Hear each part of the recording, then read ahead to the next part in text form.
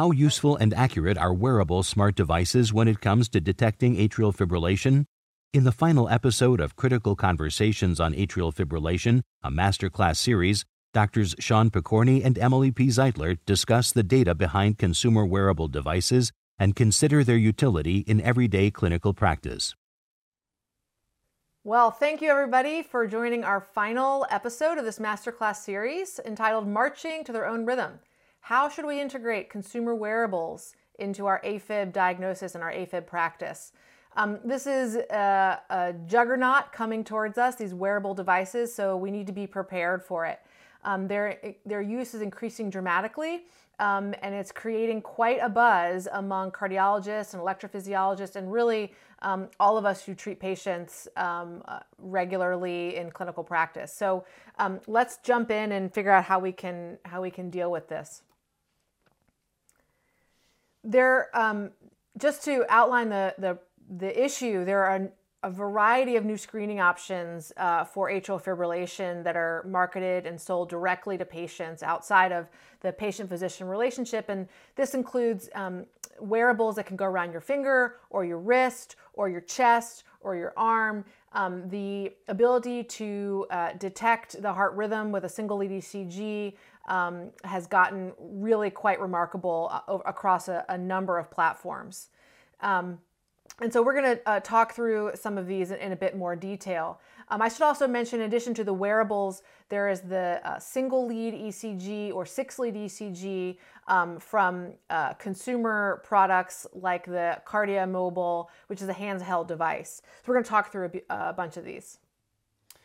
Yeah, I'm really looking forward to diving into the data behind some of these wearable devices, but we can consider a clinical scenario that I think now is becoming increasingly familiar in all of our clinical practices. And so the scenario I'll put forward is a 66-year-old man who buys a smartwatch, and he has a history of diabetes. He got the smartwatch on his birthday, and now he calls the office requesting an urgent appointment because his smartwatch has detected an irregular heart rhythm. So Emily, how much would you trust the findings of that smartwatch? Oh, it's such a good question. This comes up all the time. A patient is gifted a smartwatch by their granddaughter or their grandson, and it's a lot of fun. And then they get an alert that they're having atrial fibrillation. Although you got one thing wrong in the case. It wasn't a phone call. It was definitely an inbox message, an in-basket message that came in with a PDF attached that shows the rhythm. But I put quite a bit of stock into this, in fact, especially if the patient is someone that I know and they have risk factors for atrial fibrillation, or maybe I know they do have atrial fibrillation. That's why they're my patient in the first place.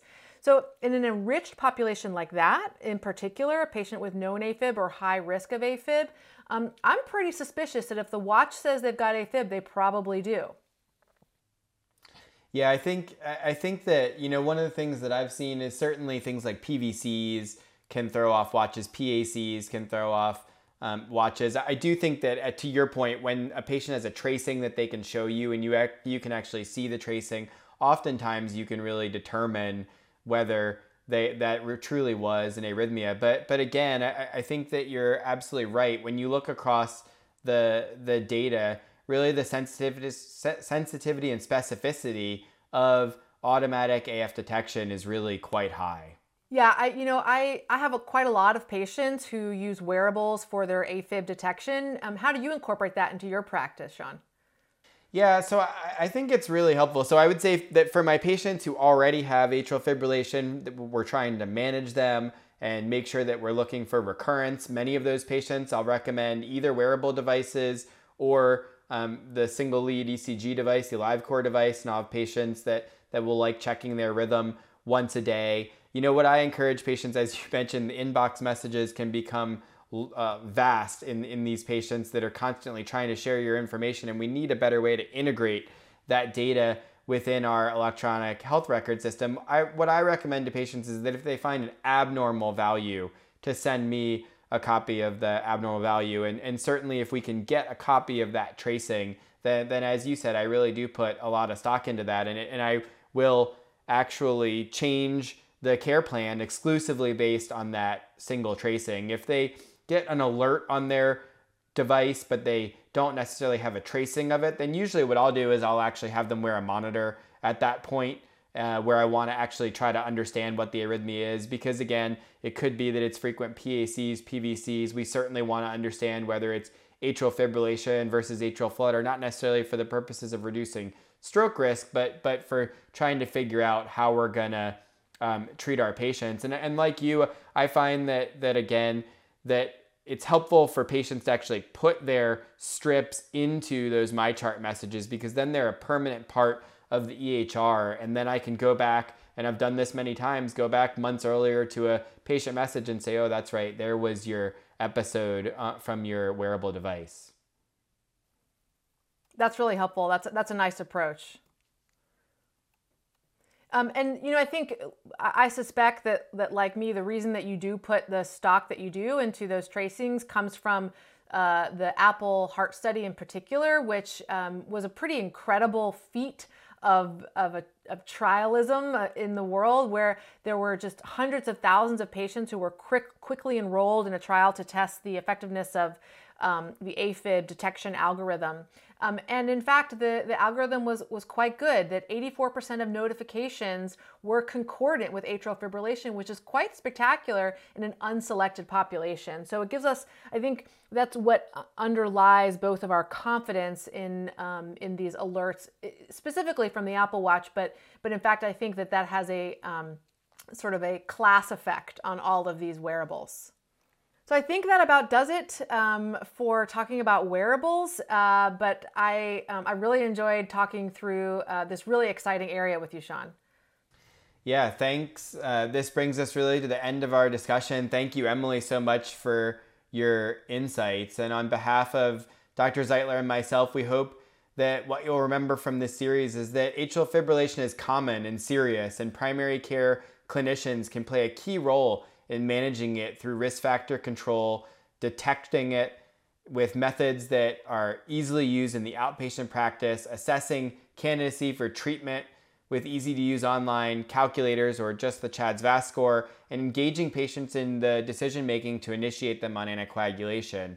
We need to remember that atrial fibrillation is most common in older patients, both men and women, and really all ethnic and racial backgrounds.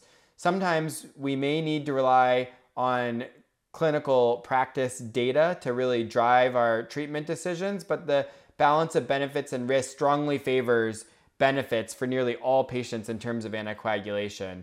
And increasingly high quality screening tools for atrial fibrillation are directly accessible to our patients, and we need to be prepared to review and take appropriate action on these findings. We hope you found this series informative and useful for your clinical practice. This activity is certified by Penn State College of Medicine for physicians and by PVI, Peer Review Institute for Medical Education for nurses and pharmacists.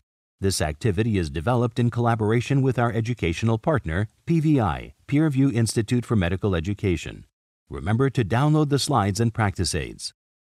Thank you for listening to this episode. Don't forget to listen to the other episodes in this masterclass series and complete the post-test for instant credit at peerreview.com/WQZ860. Downloadable slides and practice aids are also available online. This activity is supported by an educational grant from the Bristol Myers Squibb and Pfizer Alliance.